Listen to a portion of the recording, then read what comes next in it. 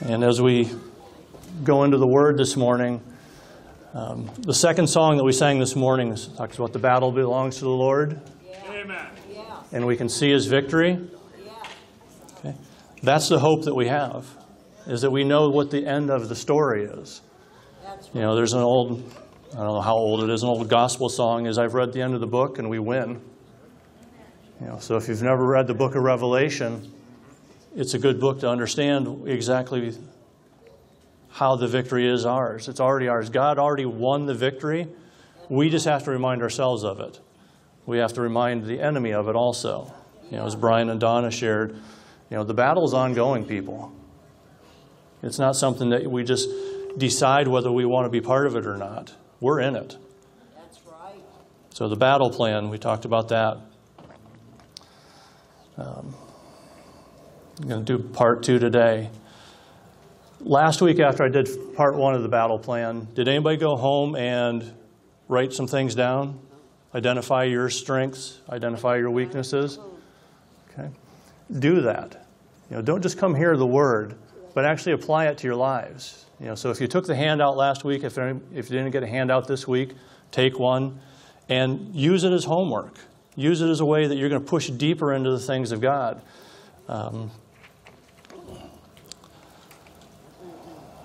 Write down your weaknesses. I mean, nobody wants to admit that they have weaknesses, but, I mean, we do. The primary weakness we all have is that we're human and we're sinners. Get over it.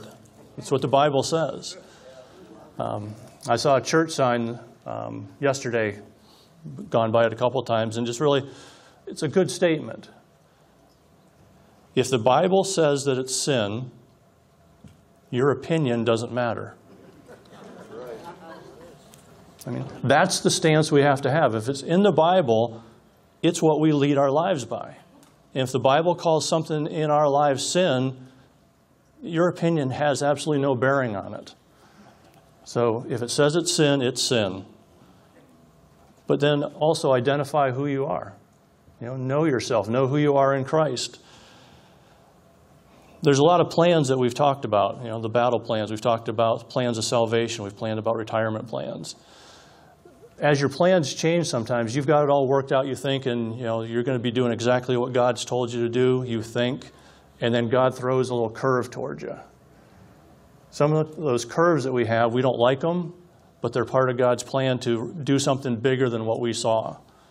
And it's a few months off, but you know, come November, we're going to be talking and hearing about all kinds of things to do with the Pilgrims and the Puritans, right? All right, well, I'm going to skip ahead a little bit. We're going to talk about the Pilgrims and Puritans right now for a moment.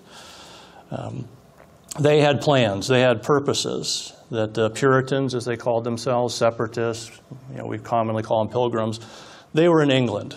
And England was a very rigid society when it came to the Church of England. That if you did not adhere to the Church of England's rules and regulations, you didn't have a very good life. And so the Puritans said, well, we're not going to tolerate this anymore. We're going to go somewhere else. And they went to Holland. And Holland is still one of the most liberal nations in this world right now. They were back then in the 1600s even, 1500s, is they tolerated a lot of things. And one of the things they tolerated is you could come in and you could practice your religion any way you wanted. They pretty much didn't care. So the Puritans were able to go there, spend a few, 10, 15 years there, and had their religious freedom. But the leaders of the Puritans started seeing something they didn't like. Is not only were the Dutch people very tolerant of religion, they were tolerant of all kinds of things. And I'm going to directly quote from one of the leaders. And he was talking about their children. He said, they're being drawn away by evil examples in extravagant and dangerous courses and manifold temptations. So they had the freedom to practice their religion the way they felt God was showing them to do it, but they were also being heavily influenced by the society that they were part of. And so that is why their plan eventually was to come to the New World. Okay, they spent some time in Holland, and there was no other place for them to go. So let's go to the New World where there's very little oppression. There's going to be openness for we can worship God the way we want to. And so here's part of the history quiz for you today, is where were they originally going? When the Puritans, the Pilgrims left England, where were they headed? Anybody know specifically? America? Very good. It could be, but they were heading for the territory of Virginia. You know, Jamestown, Virginia was the first permanent settlement. They were heading for the Virginia territory. But here's where I'm going to ask if anybody's actually a history scholar. Because if they had gone where they were planning on going, where their charter told them to go, where would they have ended up? And I'll admit to you, I just learned this myself as I was researching this. What part of Virginia were they going to land in if they had gone on course? Anybody know? No. New York City. That if the winds and the currents had allowed them, they would have ended up. Their charter was to go to the northern parts of Virginia, which Virginia is not. If you look at a map of the United States now, Virginia is what it is now, but the Virginia territory encompassed a lot more of the eastern United States. So their charter was actually calling for them to start a settlement at the mouth of the Hudson River. And if you look at the old maps of the way they had it lined up, Long Island was actually the northern border of the Virginia territory. So that's where they were heading. So all those years that I thought they were blown way off course, they actually weren't that far off course. Massachusetts to New York City isn't that far. But they were blown off course just enough, part of God's plan, not their plan, to go into a place that their Virginia charter had no authority. And so the Puritan leader said, before we step foot on this new land where there is no government, there's no laws for us to follow, we will come up with our own laws. And it was the start of self-governance that we see that set the pattern in this country. So they signed the Mayflower Compact before they got off the ship and said, we will follow rules for the betterment of all of the people on this ship and to the glory of God. And so the plan that they adopted was to bring glory to God in this new world. And so when you see the country that we have now, it was founded literally on a changed plan that was going to honor and give glory to God every step of the way. So that's where we're at today, many centuries removed. The plan for PF, Praise Fellowship, that is all of you are sitting here right now, God has a plan for this place. Do you agree with that? Yes. Okay. Is it just to come here and sit on Sundays and hear a message? No. It's to equip you for the battle, to train you for the battle, to help you understand this is something more than just a Sunday afternoon thing or a Sunday morning thing we do. It's about a lifestyle. It's about giving ourselves totally over to Him. And one of the things with the scripture that Donna read, and the chains being broken off, the foot shackles being just tossed aside, the prison doors being opened, that's what God expects His church to be. A place where people have their shackles torn off, where they have their oppression lifted off of them. And one of the quotes that you'll hear me talk about pretty frequently is, this is from one of the classes that we run, the Conquer class, that deals with pornography addiction. And he says, Ted Roberts, he says, if the church does not become proficient in dealing with the issues of addiction and bondage, the church has little of relevance to the world. This needs to be a place where people can come and we get our hands dirty. That we get into other, not that we're trying to be meddlesome or anything like that, but that we care for what's going on in other people's lives and we're willing to get our hands dirty. Yes. To reach in and say, what is it you need help with? What can I do for you? And the things that you've been delivered from are the exact ministries that God wants you to work in also. So if you've been delivered from addiction, whatever kind of addiction it is, if you've been delivered from gluttony, anorexia, whatever it happens to be, that's your ministry now. The things that God delivers you from are the things that He says now you're equipped to speak into other people's lives that are dealing with those exact same things. He doesn't want us to hold it in and say, you're fine now. He wants us to go and help other people.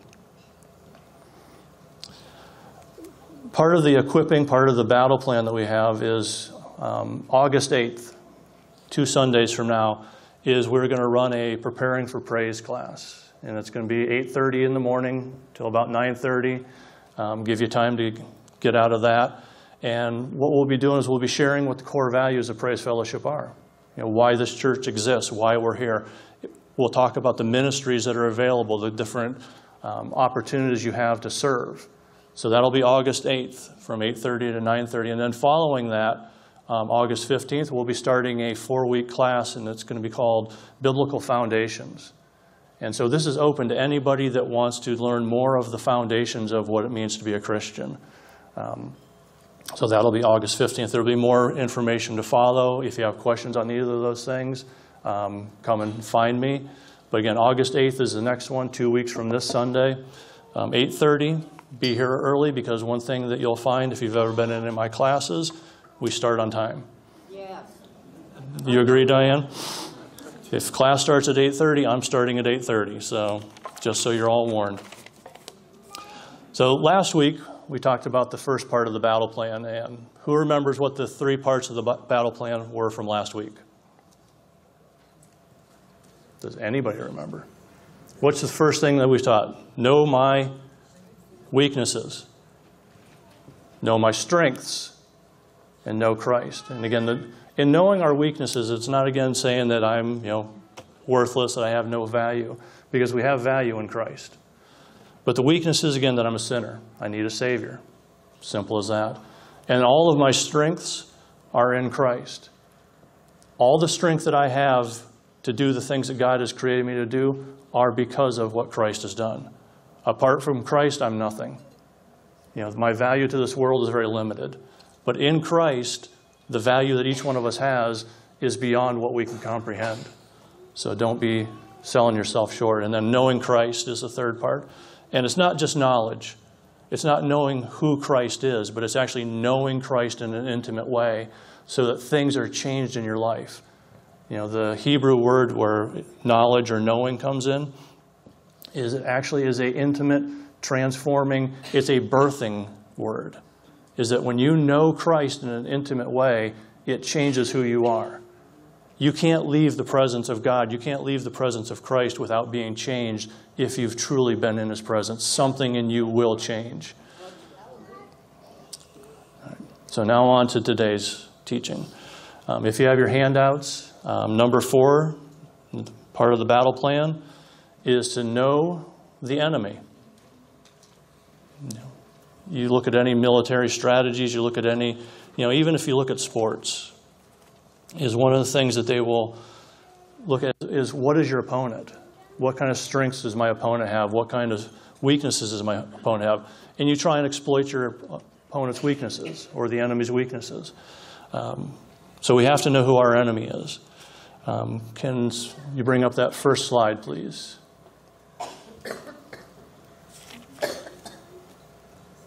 Okay. This is not the enemy. This is part of his deception. This is part of his lies, is he wants us to believe that he's this, Casper the Friendly Ghost type of personality, that there's nothing to fear from that thing, right? Just a little cute cartoony character. Okay, that is not the enemy. Satan has a plan. Okay, just like God has a plan, Satan has a plan. That's right. That's part of his plan, is to get us to think that he's nothing to worry about. He's not such a bad guy.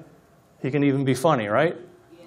That is not who he is. His plan is to destroy God's work. Yeah, like a roaring lion. Okay. So the first part of your handout, letter A, Lucifer was created. Okay, let's get that across right now. Lucifer was created. He is not equal to God. He is not Christ's equal. He was created. And in Colossians chapter 1, verse 16, speaking about Jesus, says, by him, by Jesus, all things were created that are in heaven, that are in earth, visible and invisible, and whether they be thrones, dominions, or principalities or powers, all things were created by him and for him. So the first thing we need to know is that Lucifer, or Satan, was created. And since he was created by Christ, that means that Christ has authority over him as part of the creation. And we learned that last week in Matthew 28:18, that Christ was given all authority. And then even the better news for us is in Luke 10:19, he gave us the same authority. And so, this is one of those logical sequences that if you took logic in school, is if A equals B, then B equals C, or if A equals C and A, get that all messed up, didn't I? But if A equals B and A equals C, that means B equals C, right? So if Christ has authority over Satan, because he created him, we have authority because Christ gave it to us in his name. Yeah. So Satan was created. We have authority over him because of who we are in Christ. Amen. Point B, he is a liar. Yeah. John 8:44. And this is Jesus rebuking some people, but you are of your father the devil, and the lusts of your father you do. He was a murderer from the beginning and abides not in the truth, because there is no truth in him. When he speaks a lie, he speaks of his own, for he is a liar and the father of it. So pretty point blank right there, Satan is a liar. The devil, all the different names that he has, he's a liar, and there is no truth in him at all. And so the only way that a lie will work is what? If you don't know the truth. So again, I'm going to hit this point over and over again every opportunity I have, is if you don't know your Bible, if you've not read your entire Bible, you need to, because that's where the truth is contained. And the only way that Satan can deceive you, the only way he can lie to you, is if you don't know what the truth is. That's why it's so important for us to know who we are. That's right. To know what the strengths we have, to know why we're sitting here today. Is because God has a plan for your life. He has a plan for your life being involved in his kingdom. But you also have to know the truth. Because one of the tactics that Satan uses is he'll put doubt in your mind. The only time he tells the truth is when it benefits him. And even then, it's not the truth coming out of his mouth. In the beginning, in the book of Genesis, how did he deceive Adam and Eve? Did God really say that you would die if you eat of this fruit? So he put doubt in their heads. They had walked with God. God taught them directly. And it's easy for us to sit here and judge them and say, how could they? I mean, God walked with them? And they still messed up? But They would be like God. that's the power of the deception, is they allowed doubt to come in. And they allowed it to bear fruit, literally. Yeah. And their eyes were opened. But God said, that's not how I wanted this thing to be done. So his deception is very powerful.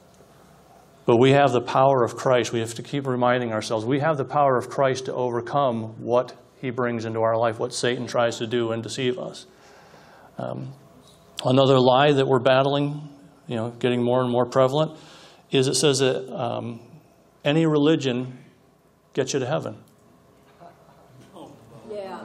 Okay. All roads. Just have to live a good life. Just have to do so many good deeds and you're fine. You'll get into heaven. That's the deception that he's trying to get. He's trying to water down the truth of the gospel. Yeah. And so again, we have to know the word. We have to know what the truth is so we can combat the lies. Point C, he's a destroyer. If you do any research on some of the different names for Satan, and Apollyon and Abaddon are two of the, Abaddon I believe is the Greek, or is the Hebrew, and Apollyon is the Greek word for destroyer, and they're used to reference the works of the devil. So in John 10:10, very familiar verse, it says, "The thief comes not but for to steal, kill, and destroy." And Jesus said, "I'm come that you might have life and that you might have it more abundantly." And so one thing we need to know about Satan is anything that's going on in your life, it's possibly because of the choices you've made, but it's also because Satan doesn't want you to succeed. And he's going to just try and destroy the plans that God has for your life and the plans and the purposes he created you for. So he'll come and he wants to destroy God's work. He wants to steal your joy. He wants to steal your peace. He wants to destroy families. And he's doing a great job of that, unfortunately, because the church, us, have not stood up and called out the truth. We haven't walked alongside people that are struggling in their marriages because we don't want to get involved. We don't want to get our hands dirty. That's what a battle is, people. It's about getting in and doing what needs to be done. So he's a destroyer. He wants to steal the worship from God. That's what part of the pride that brought his fall was. He wanted to be exalted above the throne of God and worship me. Look at me. And his sin cast him out of heaven, his willful disobedience. He even wants us to, if he can get us to worship the creation, Instead of the Creator. takes us away from the face of the Father. And you see that rampantly in this world today, is that we're more about worshiping the creation than we are the Creator.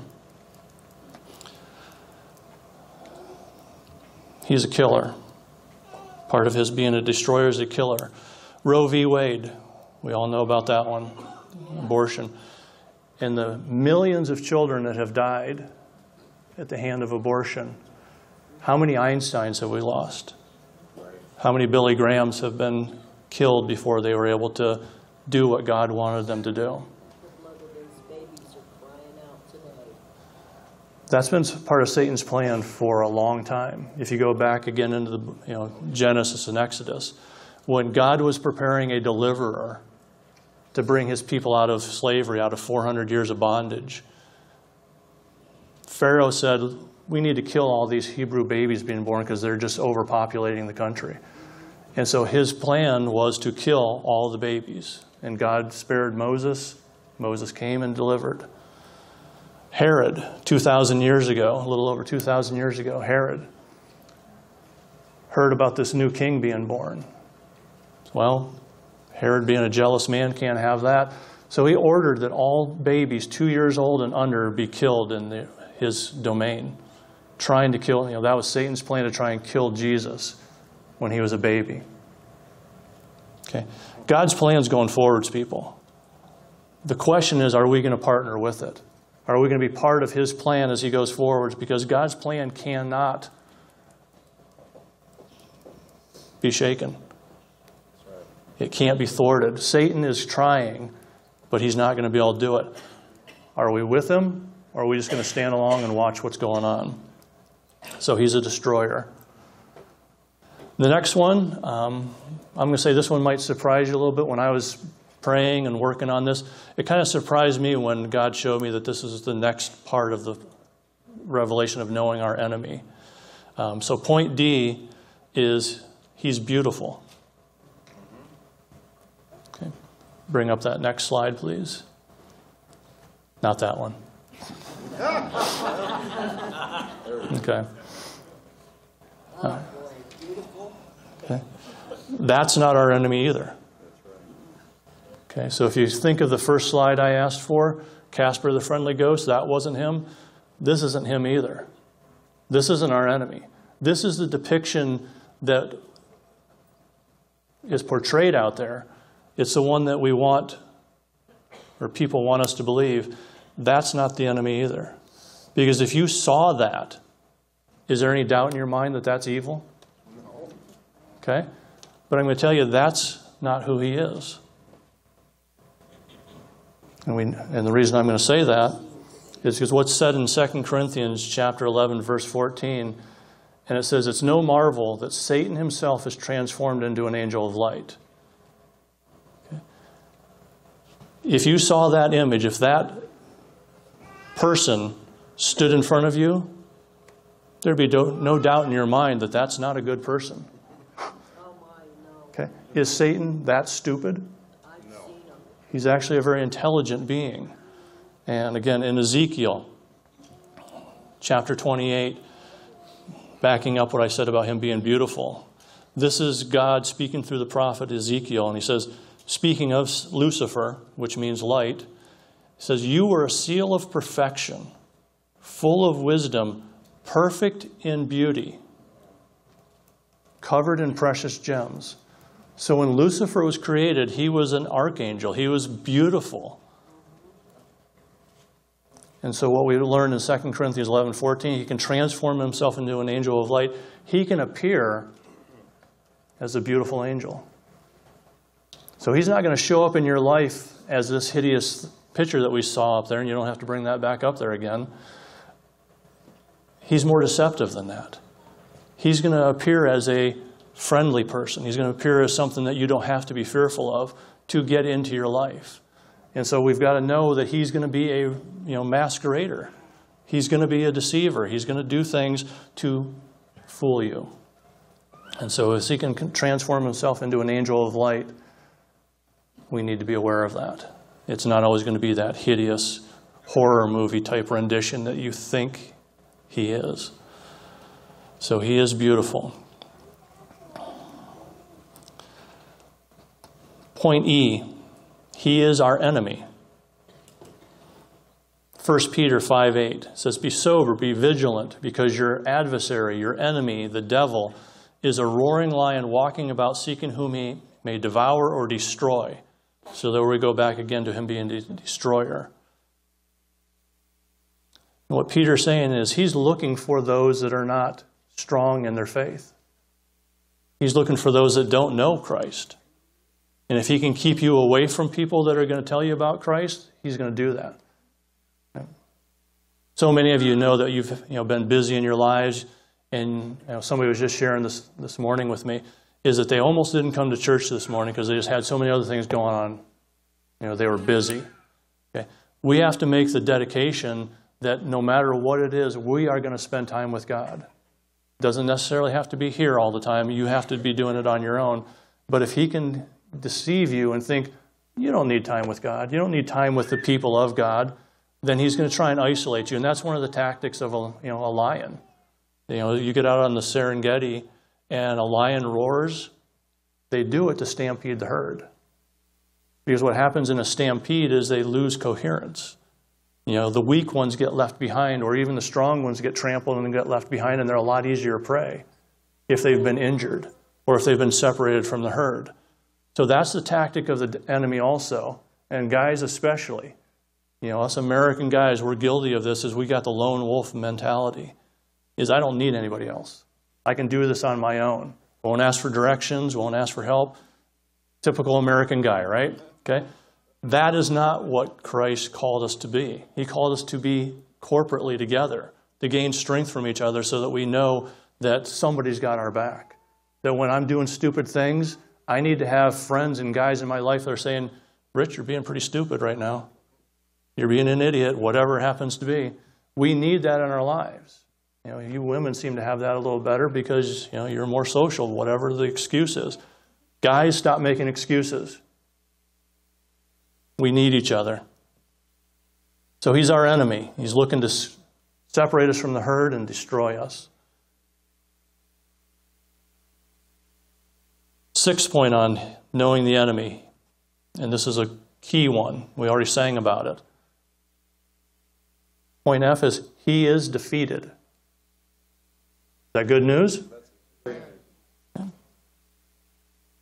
1 John 4:4 says, "You are of God, little children, and have overcome them, because greater is he that is in you than he that is in the world." So Satan is in the world. He wants to pretend like he's the king over this world. And in some parts he is. He has dominion and he has powers and principalities. But Christ has overcome him. So he's defeated.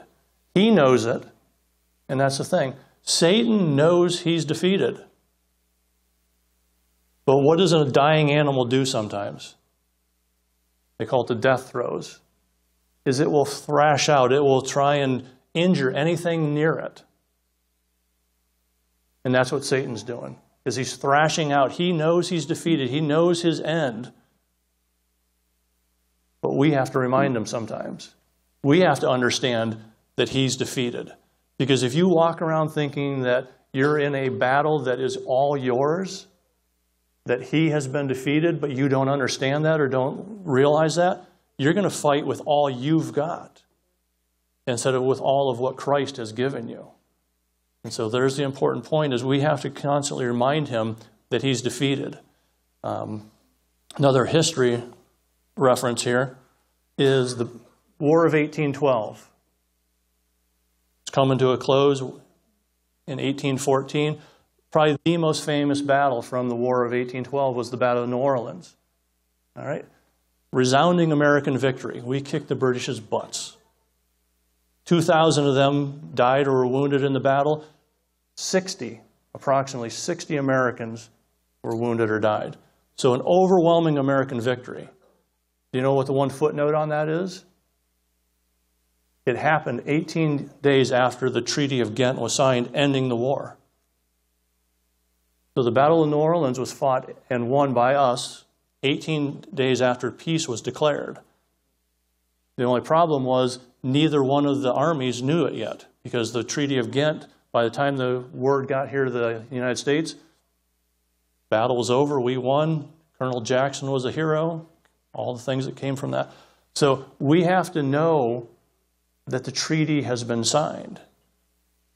Satan has been defeated. That's the treaty. Jesus signed it right up there on the cross. And in that, he was defeated. We have to remind him. We have to know that. So moving on. Point 5. Now you can bring that other slide back up. So point 5 is train for the battle. Okay. Uncle Sam wants you. We'll rephrase that. Jesus wants you in the army. He wants you in the battle. So we have to train for the battle. The Olympics just started a few days ago. Anybody watching them? Okay. Don't have to, but I enjoy watching the Olympics, always have. But this morning there was some judo going on. Do you think, and you can say this about any of the sports that are going on, do you think that this morning somebody woke up and said, I want to go try some judo in the Olympics? Do you think that happens? Or have they been training for 20 years already to make it to the Olympics for one shot? You don't just wake up and say, I'm going to be an Olympic athlete. It's something you start training, from the time you're 5 years old in some of these sports. Okay? You work, you sacrifice, you discipline yourselves to become an elite athlete. Do we have any 16-year-olds in here right now? Are there any 16-year-olds? No 16-year-olds. All right. Eric's my volunteer. He's going to be a 16-year-old. All right. All right. So Patty, let's say Eric was 16 years old. Are you just going to hand him the car keys and say, go drive my car? Or are you going to expect him to spend a little time behind the wheel, training, getting to know the vehicle? All right, we'll talk about that later. Okay, but you don't just hand the keys over to a kid. You train them a little bit. You spend time behind the wheel with them, showing them how to do things properly. Military. I mean, we just had a young lady back from Air Force basic training last week. You don't enlist in the Army and they just send you off to battle the next day. You spend time in boot camp. You spend time going through training. You learn how to use whatever the weapon is that it happens to be you're going to train for, whatever your specialty, whether it's computers or an actual rifle. But every army has a lot of parts to it. There's not one single part that makes an army an army. There's a lot of multiple parts. So you have to be training for the battle. And it's something that you have to do on an ongoing basis. PF, Praise Fellowship here. We want to train you for the battle. You being here this morning, that's part of training for the battle, is your understanding that it is a battle to start with, and that you can't just wake up one morning, okay, let's take on Satan. Not a very good plan, people. It's about planning. It's about preparing. And so the Preparing for Praise class that I was talking about, August 8th, that's going to be part of it, is to help you understand what you have part of, what you're sitting here being part of, what the ministries are, the things that you can do to be involved, the ways that you can get your hands dirty by getting into other people's lives. And that's one of the encouragements we make to you guys week after week, is don't just come here on Sunday morning and then as soon as we say, have a good day, bolt out of here. Spend a little time getting to know each other. Go over, those of you on this side of the room, come on over here and meet some of these people over here that, you may see them all the way across the venue here, but you don't have a clue who they are. We need to get together. That's where the church picnic comes, and that's where the events that we're doing is, so we can get to know each other. So we can understand, well, they've got strengths in this area. They've been delivered from this. So we can get to know who each other are, and we know who to call upon. Get comfortable with each other. So it's more than just Again, sitting here on a Sunday morning. Also, September 7th, put this on your calendars. There'll be more information. There'll be sign-up sheets out on the information table probably in the next few weeks. But our ISOM classes will be starting in September 7th, which is a Tuesday. We've been running them for going on, I think, 14 years now. They run for 10 weeks, but it's about preparing for the battle. It's about understanding that you need to be equipped to fight this battle. Some of the classes that are going to be offered in that session is Foundations of the Faith, New Testament Survey, and Praise and Worship. So those are just a few of the classes that will be offered in that initial semester, semester 1, coming up September 7th. So training for the battle. Point A, under training for the battle, it's a spiritual battle. And Donna, again, you guys were all taking my sermon points this morning, so very good. Same Holy Spirit, right? But as a spiritual battle, in 2 Corinthians 10, we're told that for though we walk in the flesh, we do not war after the flesh. For the weapons of our warfare are not carnal, but mighty through God to the pulling down of strongholds, casting down imaginations and every high thing that exalts itself against the knowledge of God, and bringing into captivity every thought to the obedience of Christ. So that's the battle that we're in. We're not battling against each other. We're not battling, the Russians or the Koreans, whatever, the enemy may look like. We're battling spiritual principalities. We're battling against imaginations, strongholds. All these things that it talks about is, what are some of the strongholds? False beliefs, pride, addictions, lies. All of those things are what we're battling against. With addictions, one of the stupidest things we tell people with addictions, just stop. Okay? If anybody is struggling with an addiction and someone tells you, well, just stop doing it. It's so simple, right? Just stop it. In our willpower, sometimes we can stop for a period. But if we haven't trained, if we haven't disciplined, if we don't have the love of Christ, the addiction still has the hold on us. That's where one of the scriptures says the sin that so easily besets us, it has a hold on us because we haven't fully been delivered from it.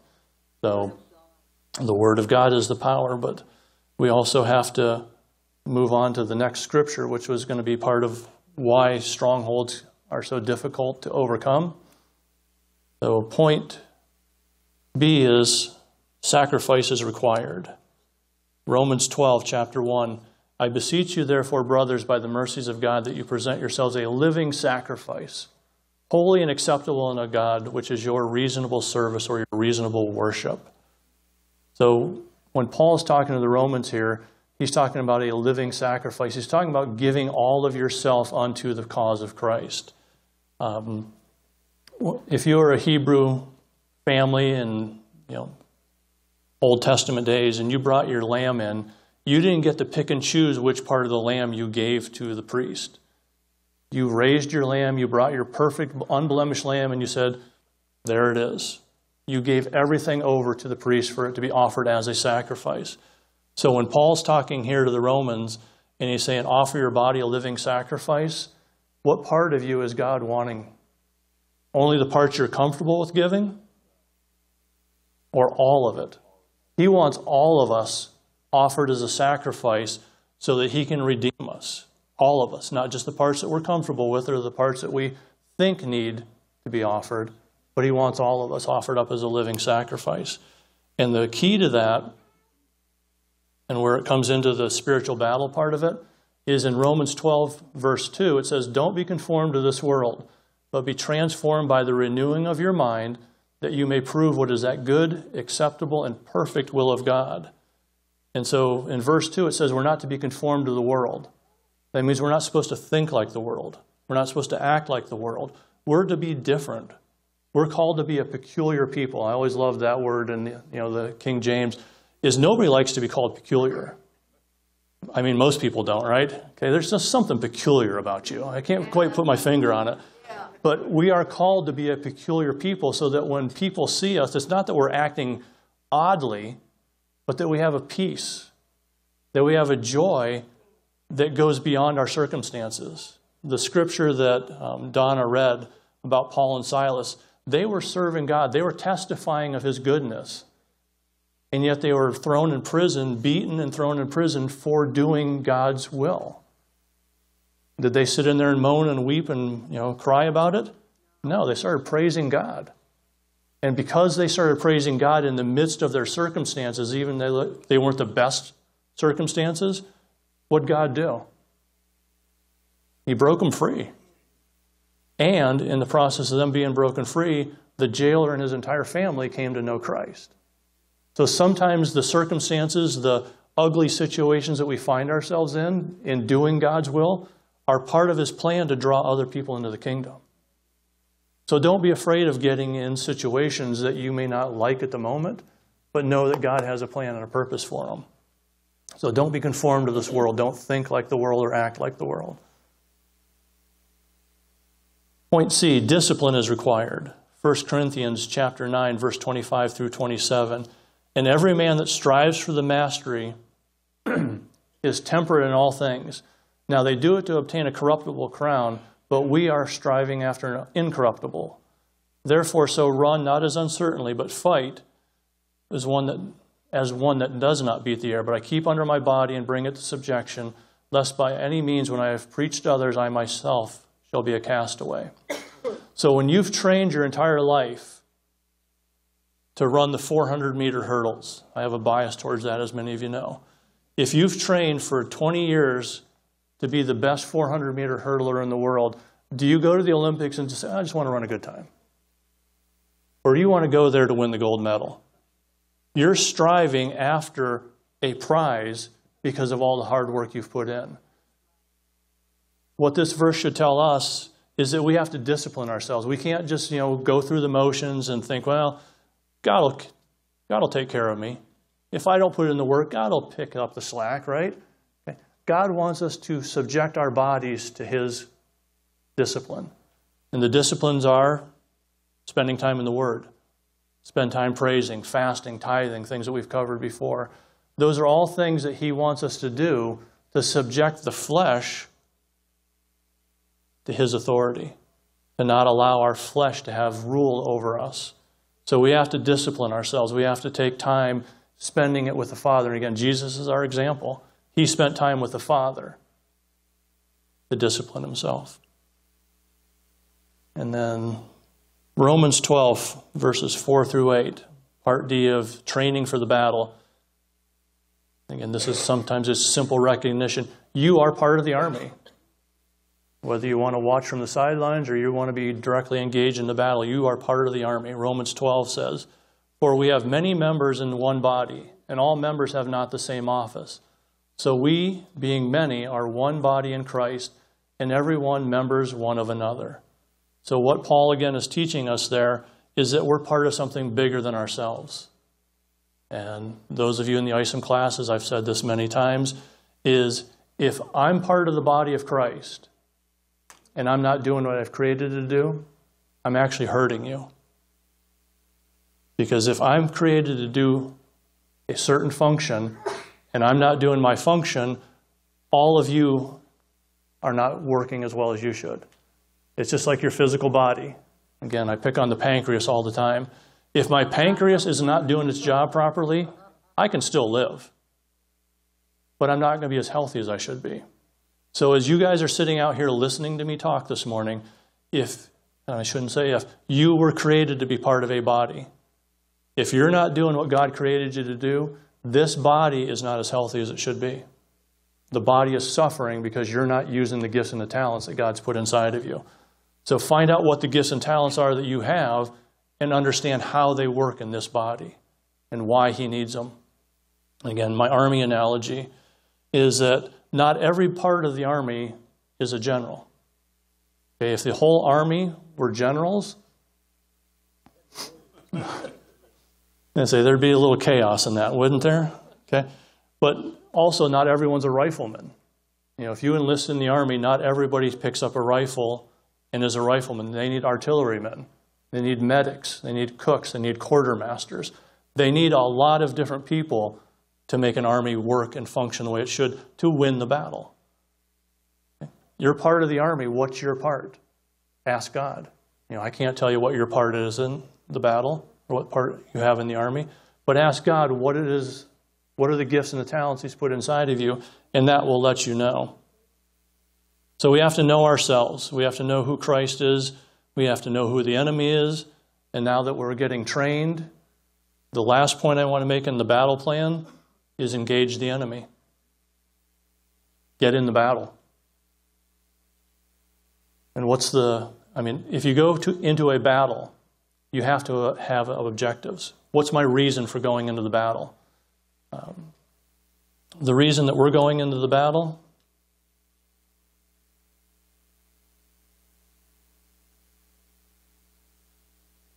Luke chapter 19 tells us that. So we're engaging the enemy. We're getting in the battle. Point A is seek and save. For the Son of Man came to seek and to save that which was lost. Pretty simple statement right there. So if you've been saved, if your life has been redeemed from hell, your job, your part of the battle now is to go and seek and save those that are still lost. Whether it's your family, co-workers, just people you run into on the street, doesn't matter. Our purpose now that we've been saved, now that we've been trained, is to get in the battle and seek and save those that are lost. Jesus said that He left the 99 to go find the one lost sheep. That's His plan and purpose for us right now, is to engage in the battle, is to bring back those that are lost. Point B is make disciples.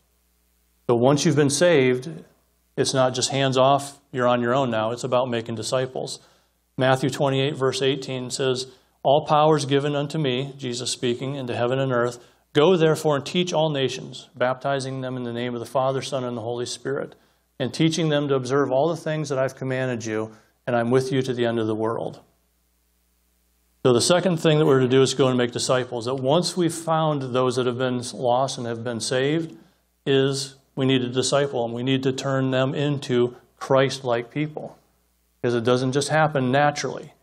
It happens because you spend time with them, because you train them, because you help them understand the things you've been through, and that in Christ, we can get to that point of making disciples. Point C, be sober and vigilant. And this goes back to 1 Peter chapter 5, verses 8 and 9.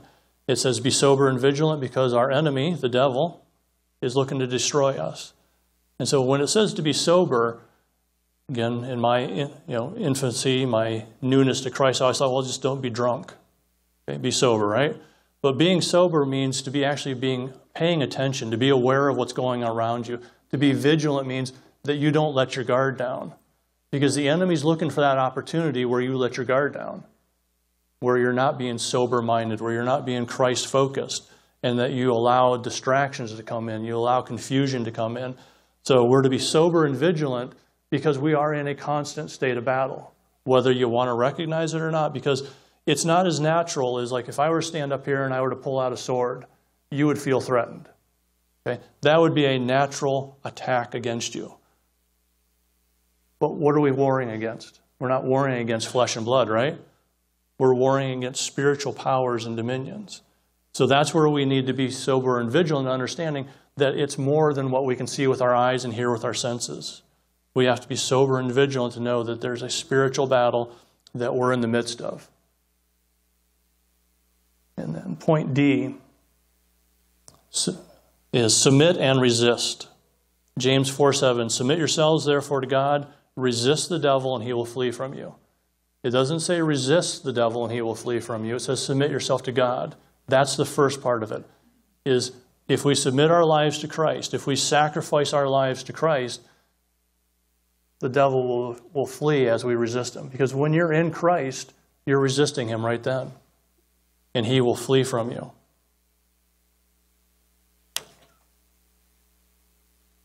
Point E is take authority.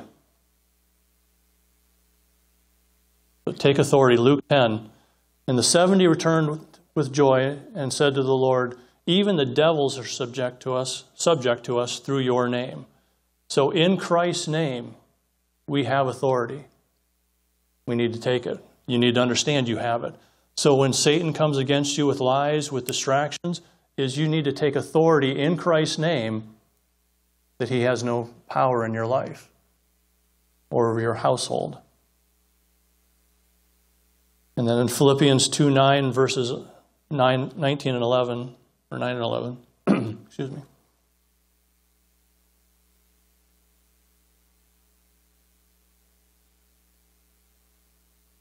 Philippians 2:9 and 11 says that God has highly exalted him, given a name which is above every name, that at the name of Jesus every knee should bow, of things in heaven, things in earth, and things under the earth, and that every tongue should confess that Jesus Christ is Lord, to the glory of God the Father. So the authority we have is in Christ, in Christ's name, that every created thing must bow to his name. So the authority we have is based on that. And then if all of these things are going on, if we're doing the things that God has created us to do, there will be glorious results. Not just results, but glorious results. And this is what Jesus said in Luke chapter 4. He says, "The Spirit of the Lord is upon me, because he has anointed me to preach the gospel to the poor. He has sent me to heal the brokenhearted, to preach deliverance to captives and recovering of sight to the blind, to set at liberty them that are bruised or oppressed or addicted, and to preach the acceptable year of the Lord." So if we act on the things that God has done for us, the things that Christ has put inside of us, those are the results that are going to happen. People are going to be delivered. People are going to be set free from their destination of hell. They're going to have addictions broken off of them in the power of Christ. But we're his hands and his feet. We're the ones he created to do those things that it talks about in Luke chapter 4. Is he's done his part.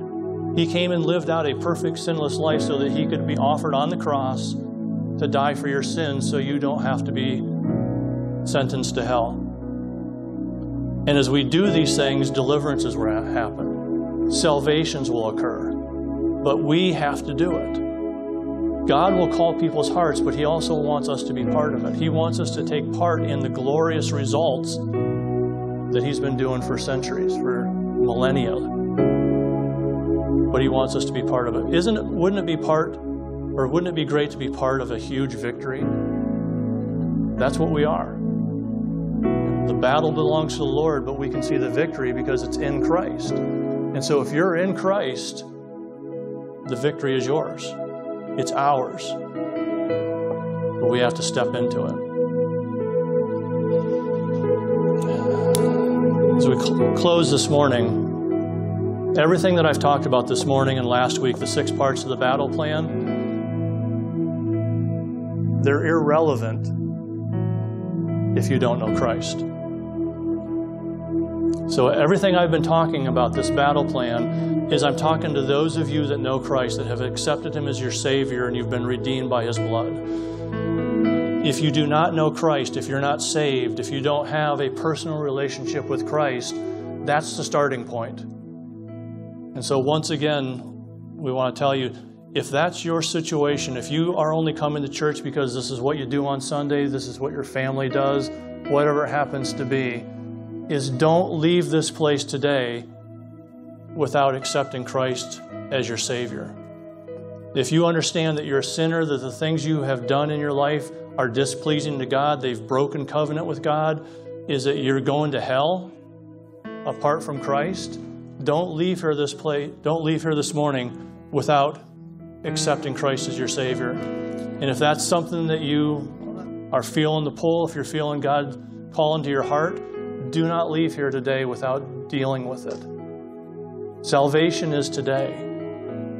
So if that is something that you need to do in your life today, come forwards, find us after the service is over. But don't leave here the same as you left here today. One of the saddest verses in the Bible is Matthew chapter 7. Verses 21 through 23. And this is Jesus speaking to the people. He says, "Not everyone that says to me, 'Lord, Lord,' shall enter into the kingdom of heaven, but he that does the will of my Father which is in heaven. Many will say to me in that day, 'Lord, Lord, We've prophesied in your name. In your name we've cast out devils, and in your name we've done many wonderful works. And Jesus said, I will profess to you, I never knew you. Depart from me, you who would work iniquity. But don't allow that to be your story. Don't walk out of here as a person that thinks you're doing things that are good, that you're doing things that are pleasing to God, and that He will say, I don't know you. And when it says He knows you, again, I want you to think of the intimacy, that if you're married, the word knowledge, the word know that Jesus is speaking about here is when a husband and a wife come together and they know each other in an intimate way, in the sense of that word, is a child is birthed. Something is born with that kind of intimacy. So if you don't have that kind of intimacy with Christ, Matthew chapter 7, verses 21 through 23 is what God will have to say to you someday. And we don't want that for you. You know, we see the pictures of the pearly gates all the time, and Peter standing there checking people in. If that were true, when you get to the pearly gates, Peter's not going to ask you if you know Bible trivia, how many books are in the Bible. He's not going to ask you how many Sundays you came and sat in a church service. He's not going to ask you how much money you gave on Sunday in your tithes. What he's going to ask you is one question. Do you have Christ in your life? That's the only question that we have to answer. Is, do you have Christ in your life to the point that He has redeemed you from hell and cleansed you of your sin? That is the only question that you have to be able to answer. Let's stand.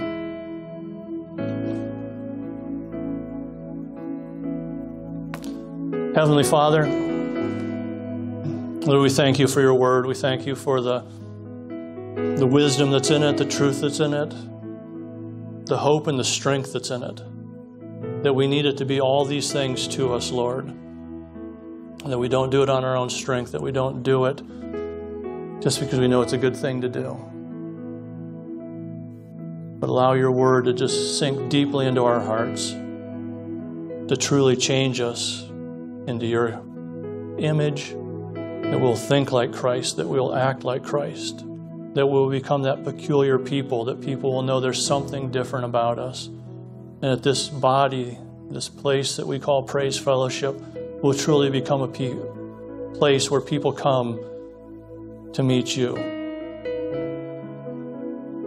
to have their wounds healed, to have their broken hearts repaired, to have their sins cleansed in the name of Jesus. We thank you for all that are gathered here and all those that are listening online, wherever your word is being proclaimed. We just ask you to sink it deep in, Lord. We give you the honor and the glory in Jesus' name. Amen.